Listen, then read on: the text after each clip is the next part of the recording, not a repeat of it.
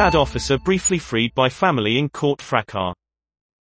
The military officer had just been sentenced for murder when relatives hauled him out of the dock.